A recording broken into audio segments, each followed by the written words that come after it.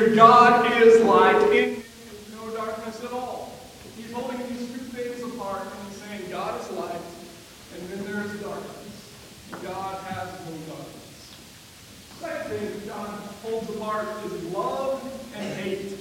Love and hate. In 1 John chapter 4, verse 20, we read, "We cannot love God if we hate our brothers and sisters." Love is on the one hand, hate is on the other, and John does a really good job of saying, choose love, not hate. Amen. Third thing that John does, he differentiates, contrasts truth and lies. In 1 John chapter 2, verse 21, he says, "You know the truth, and no lie comes from the truth." Lies and truth do not go together. They are opposites. They are held apart. There is light.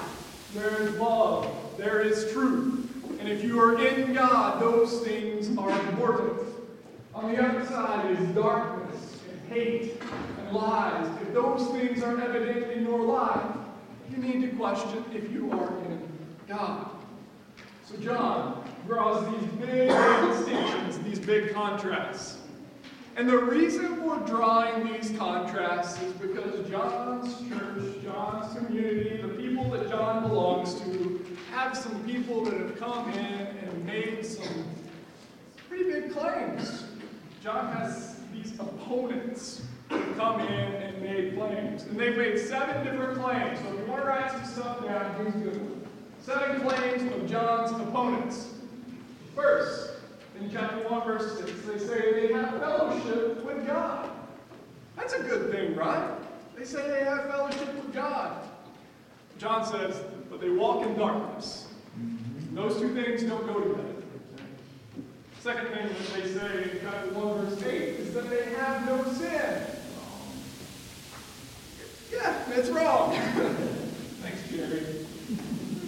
Verse 10, they say they have not sin. Now those two, they strike us close to home. We're kind of a Romans chapter 3 church where all have sinned and fallen short of the glory of God. We know that. That's instinctual to us. These people say they have no sin, that they have not sinned. They say that they have come to know God, which is a good thing. But John says they don't follow his commandments. You can't know God if you don't obey Him. Fifth thing that they say is that they say they abide in Jesus, which is a great thing. You want to abide in Jesus. We call ourselves disciples here. We want to abide in Jesus. And he says these people do not walk as Jesus walked. They abide in Jesus.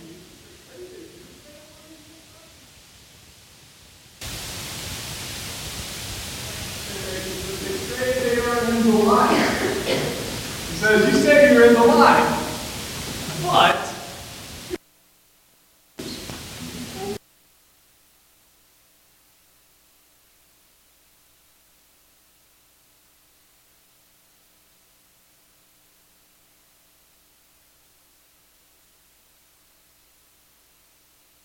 in the case of brothers and sisters, light and darkness, love and hate, truth and lies. These opponents are saying similar things to what John's community is saying, to what John himself says. But their lives do not match up to the claims.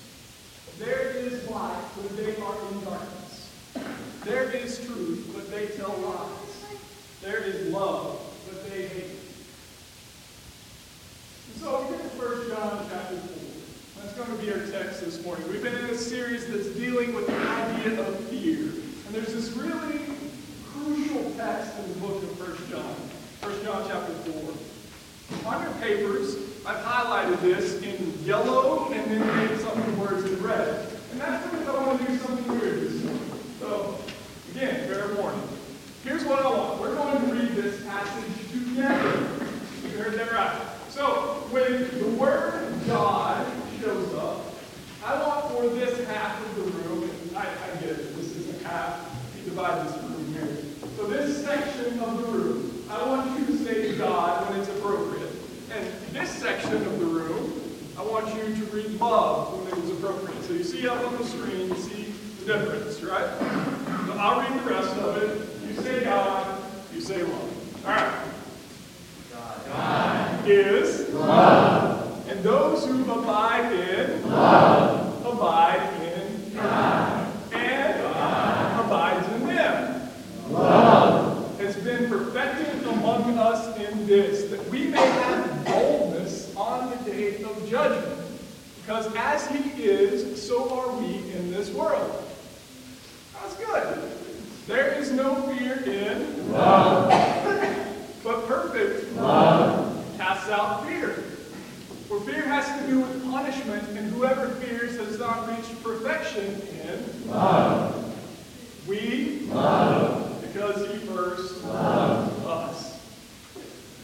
Those who say, I love God. Good, I thought I was going to trick you with that one. And hate their brothers and sisters are liars. For those who do not love a brother or sister whom they have seen cannot love God whom they have not seen. The commandment we have from him is this: those who love God must love their brothers and sisters also. Amen. Thank you for humoring me. That makes me feel good. So much in this passage is worth unpacking. It's worth thinking through. So many things are going on here. Not the least of which is this command, do not fear. We see in this passage this idea that love and fear do not belong together, but love casts out fear. Here's what I recommend for you just for this week. That's such a strong passage. What if you read that passage a couple times a day for the next couple of weeks? Do you think that fear would stick around with you, or do you think that fear might dissipate a little bit? I go away just a little bit. There's this ancient Hebrew word that I couldn't even pronounce if I tried to. But the idea was that we meditate on Scripture, and the idea had this connotation of chewing cud, which is a strange way to think of things. Cows have tons of stomachs. I don't know how many, I'm a veterinarian. But cows have a bunch of stomachs, so they chew their cud over and over again, so that they digest this food over and over again. And it's the same idea with Scripture. We just chew on it over and over again. We keep coming back to it over and over again. This passage would be a good one for that. Memorize it. Think about it. Talk to you. I want to teach you 2 Greek words today. I told you this is going to get nerdy in a hurry, and this is where it's going to do that. 2 Greek words. As I was reading this passage, 2 words stood out to me, and neither of them were God or love. Those are the most important words, but these words are important as well. And the first word is the word meno. So that is meno. The reason I put this on here is so that the teenagers, you guys are really bored with my sermon this morning. I get it, because it's teaching intensive. If you're really bored, just start writing in Greek. You don't go to the start all of a sudden. I do it all the time, and don't usually know what I'm talking about. This word means to abide. That's the word we get, to abide. But it also means to kind of take up residence. So in John chapter 1, we see, and he made his dwelling among us. It's that idea that God is there, he is present, he's there for good. It's to stake the claim, it's to commit. It's a really significant word in the book of 1 John. There are 4 tests of abiding in God in 1 John. This language of abiding in God is really important. The first one is that they have to walk like Jesus. In chapter 2, verse 6, that they need to walk as Jesus walked. And if you don't look like Jesus, if your life does not look like Jesus, you should probably question whether or not you are following Jesus. That's what he's saying. Our church is committed to developing disciples of Jesus Christ. And if we look at ourselves, if we look at our lives, and we look at the life of Jesus, and we see some drastic contrasts, we need to question those. We know this. Second test to know if we are abiding in God is that we have his Spirit. In 1 John chapter 4, verse 13, it says that he has given us his Spirit. So if you do not have the Spirit of God, you need to question if you abide in God. Third thing is that we must confess that Jesus is Christ, if you do not confess this, there is a legitimate question of whether or not you abide in God. In chapter 4, verse 15. And the final one is, do we abide in love? If you do not abide in love, we have known and believed that God has for us. God is love. Those who abide in love abide in God, and God abides in them. There are places in your life that do not look like love, or love is absent. Are we abiding in God? In the book of Joshua, there's this great scene at the end. Joshua's led this incredible conquest, and he's standing on the edge of the river, and he gets up in front of the people, and he says, today we've got to choose who we're going to serve. We've got to make our claim. We've got to stake our claim. We've got to make our commitment. And his statement is, as for me and my household, we will serve the Lord. Abiding in God is that. It's making the claim and sticking to it. It's staying there. It gives us a sense of stability. It takes away the wavering. It's a steadiness that enables love to reach its goal. Which brings us to our next word, telos. Oh, that's fun. Telos. This is the word that's translated perfected. And I don't know about you, when I think of perfect, I think of something that is without blemish. I think of something that is lacking imperfection, which is how a dictionary would define that. Perfect, meaning not imperfect. Good. Perfected in the Bible means something a little different. Perfected, this word telos, means that it is reaching its goal. Something that has reached its goal has been perfected. Love has reached its goal in this. Love has been perfected in this. We may have boldness on the day of judgment because as he is, so are we in this world. And John is not being unclear here. How is God? What is God? Who is God? The answer to all of those things is love. As God is, so are we in this world. We are loved in this world. There is no fear in love. But perfect love casts out fear. For fear has to do with punishment, and whoever fears does not reach perfection in love. John talks about the day of judgment a couple of other times in this book. The idea is that if we abide in God, who is love, it has been clearly spelled out what it is to abide in God, then there is no reason to fear God anymore. There's no reason to be afraid of God. You know, in Proverbs, you're taught that to fear God is the beginning of wisdom. It's a passage that might stick out in your head from time to time. But it's the beginning of wisdom. It's not the end. Patrick pointed us to Matthew chapter 10 a couple of weeks ago, and we read how Jesus was commanding his disciples, do not fear the person that can kill you. Do not fear a person, that's all they can do. Fear God, who can kill both your body and your soul. Do you remember how the rest of that passage goes? Do you remember what he says next?